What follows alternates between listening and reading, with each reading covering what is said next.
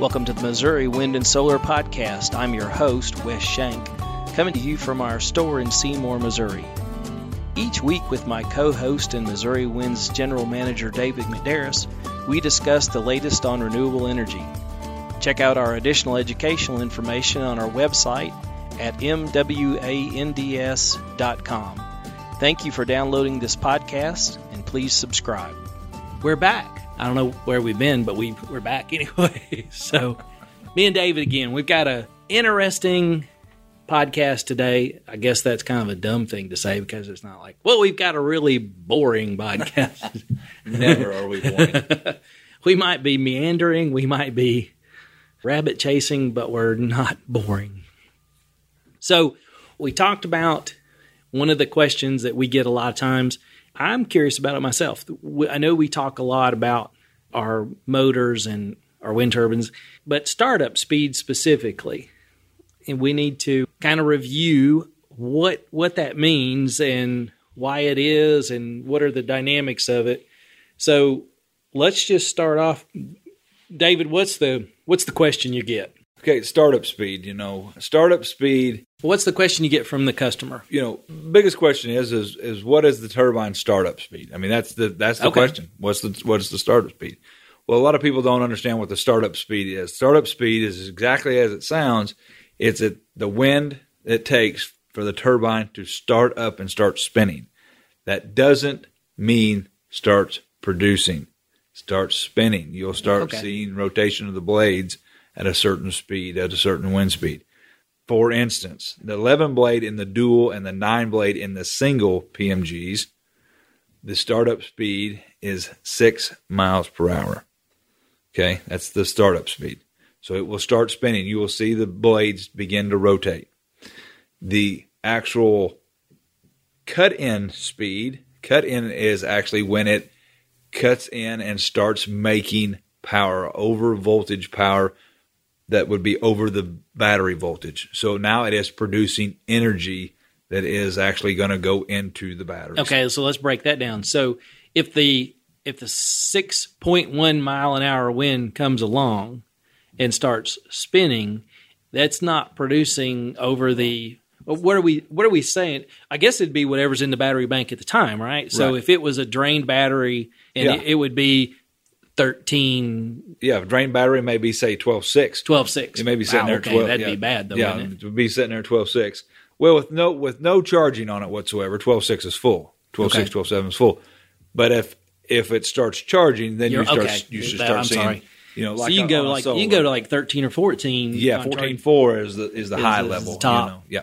So let's just say you were sitting there. Let's just say that you were sitting there, though, and it was a 12-volt battery that you have depleted your batteries down to 50% DOD. They're setting about 12 volt. I'm going to let you get by with DOD. Depth of discharge, meaning what depth have you discharged the batteries to? How many percent? And 12.6 is as bad as you want to go. 12.6 is full. It's full in a resting state. Sorry. 12 is as bad as you ever want to be. Okay. I mean, 12 is bad. That 12 is danger. I mean, and just to be clear, I keep stumbling on this. This is why if you call in, you don't want to talk to me, you want to talk to David, because how many times has he said 12.6 is full, and I keep saying, well, 12.6. So, okay. Yeah. So we're down to... So we're down at 12. At 12. And a 6.1 mile an hour wind comes along, nothing's going to happen. Probably nothing's going to happen, but it doesn't mean that at 8 that it needs to get to 8. 8 is where it will start producing 12.6, okay? So it may get to 7 and start producing over 12 volts. And anything that once it hits battery voltage, if the battery is at 12.0 and the turbine starts spinning and it hits 12.01, no matter how small that is, a little bit of a trickle's going in. It is starting to go into the battery. And remember, there's different batteries. So some people call us and they're like, hey, I've got a 10 mile an hour wind, and I really don't see that this thing is doing anything. So we start asking the battery chemistry, and they start telling, well, I went and bought a bunch of old batteries from the scrapyard down there, and they... Here, let me let her in. We got Lucy snuffling at the door, so we're going to... That was pretty funny. Rabbit hole. So they went down and they've bought these batteries at the junkyard, and And there's a reason they're not a deep cycle battery. Yeah, they're just not intended for and so that maybe they have a high resistance value. And a resistance value means exactly what it says. It's the resistance it has against taking charge. So there's a resistance value in every battery. And so that's why we recommend so hold on right batteries. there. Is the resistance not just the voltage? It's saying It's not. Resistance. Well, where does the resistance come in from then? Resistance can come in from, it's basically ohms. Ohms is a resistance. Right. And so it can be played into just by the actual material the battery is made from. Okay. For instance, our blue batteries, the NorthStar blue batteries, the 2 Explorer battery, it's got a 0 to 0.05 resistance value. Hardly any resistance is made in that battery. And they do that with what they add. They add our carbon to the diodes and makes it. So they're making it very easy. They make it where versus if I just went to Walmart and bought an old, $69 battery off the shelf and I'm going to go run my solar system. Well, my blue battery is going to start taking charge at a lot less wind speed because the resistance factor is less. But so is the challenge here on a let's just say a not good battery, is that then your voltage just has to be higher to overcome that resistance? It does. And what happens is when it hits resistance, hitting resistance is almost like hitting a dead short. And you've seen our wind turbines before. And what happens when we dead short our turbine? They stop. It stops, right? It tries to stop. It tries to stop. So that's what you're doing. When you dead short, you're hitting full resistance. I mean, you're hitting the brakes of it. You're hitting the brake. So you're hitting full resistance. So the less resistance I have on a battery, the less brake I have, so it will not slow down my turbine. So the more resistance I put on it, it's actually going to hold that turbine back and keep it from overcoming that battery voltage. So it's got to have a little bit more wind to get that thing to go ahead and spin on and actually start producing amperage. Because that's what our big deal is. I mean, I know we talk about wattage and all, but that's really what we're doing. We have got to overcome once we hit battery voltage, we have to overcome that resistance so we can start pushing that amperage, which the amperage is what's going to charge the battery. And it's going to dictate how fast a battery charges, right? Okay. If I put in 1 amp at a trickle charge of small, there again filling up the bucket. If I start dripping the water in, gotcha. It's going to take a while. It's going to take a while. Now, if I just turn the hose on, higher amperage, the flow is going to become a lot greater, and it's going to fill up a lot quicker. And that's what we're trying to do there. So, when we talk about the cut-in speed there again and the overall startup, just because it's starting up doesn't mean it's producing.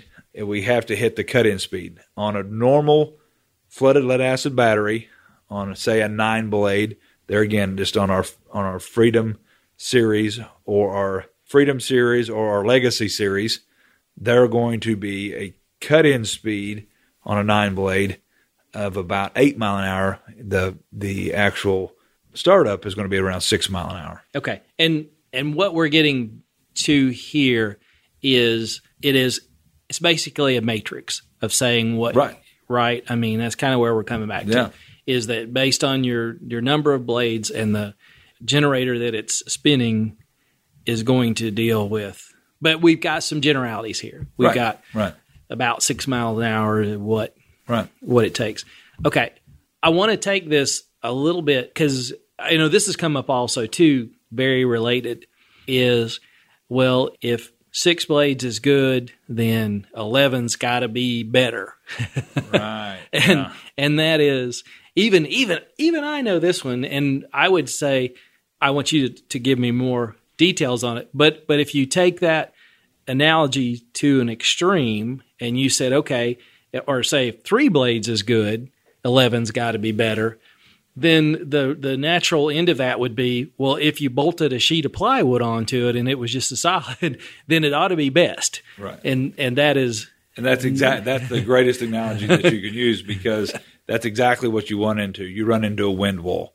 But that's what that is doing. It's actually, correct me if I'm wrong, more blades is really slowing it down. It slows it down, yeah. It's going to limit your production. You think it's catching more wind, and what it's really doing. An 11 blade Freedom 2 turbine will never ever reach maximum output. Ever. It can't. It's you just got a wall of plastic. Because you've got a wall of plastic. And that's plastic. So you have, excuse me, we should probably edit that out. It's not plastic, it's carbon fiber. Carbon fiber. But what you're doing is you've got not equal reaction. You have reaction on the back side of the blade just like you had on the front of the blade.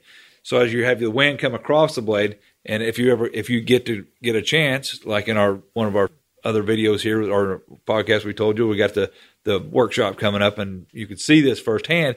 When a blade hits, it's not actually pushing. It's not like it's cupping and catching that wind and cupping. It's deflecting across, kind of like an airplane wing. Or and I've seen it, if I'm wrong, it's a screw. Right.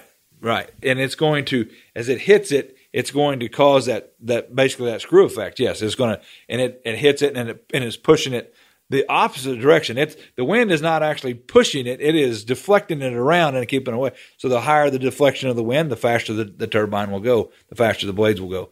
But on the backside of that blade, you also have resistance there, and so in the same instance, is it forming a vacuum back there? Yes, and it'll form kind of a vacuum. And what will happen is eventually that vacuum will become equal to, no matter what the wind speed is in the front, it will become equal to it, and it will actually limit you out about 3/4 the production of the actual turbine's capability. That's about as hard as it can go. So sometimes when we have somebody that has a real high wind zone and there's not going to be there a lot, we will recommend a higher blade count than what they actually need, because they don't actually need that much energy. If we've sized the system like in our last podcast. So if you put a 3-blade wind turbine in Montana, right, you'd burn. Yeah, I'm going to crank on. I mean, you better have a big battery bank or have a great or a dump area or a fire extinguisher. Yeah, that's going to be great because it's going to produce a ton of energy.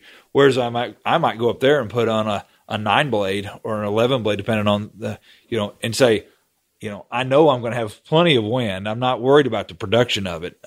I just need maybe 2,000 watts a day to be produced. And, whereas if I put a 3-blade on, I might come up with. So what does that look like? Watts. So we've said kind of, and we're just a working number here. 6 miles is a cut in. What's the max where you would we ever find some place where there's a max where we're like, oh, there's too much wind? Yeah, you will. There again, Montana, Wyoming. Base of the mountains where you have the thermals coming off in the evenings, even out through Kansas, Iowa. You maybe even up through Nebraska, you're going to get some strong winds there. Our turbines are rated at 90 mile an hour wind load. We've tested them at 90. That's getting it. Anything over 90, you're getting into national news that you've made national news that like we've talked about here, where the roof of the building is now down the street. So that's what you're doing. Well, or better yet, if you think 90 is not much, stick your head out the window when you're driving 70 on the interstate and see what happens to your face. A lot of times, the actual tower themselves cannot take it's the tower failure that happens at that point, not the turbine coming apart. Okay, So do you think we answered the question, or we meandered enough? No, I think we answered the question. We got, another big question that they have is, why would I go G4 versus G5? Well, that or a Falcon blade. Well, G4 is meant for lower wind situations. And let's be specific in case somebody who's not familiar with it. So we have a G4, which is a black composite plastic. Right. Was it black and gray? Or gray? Sorry, that's right, black and gray.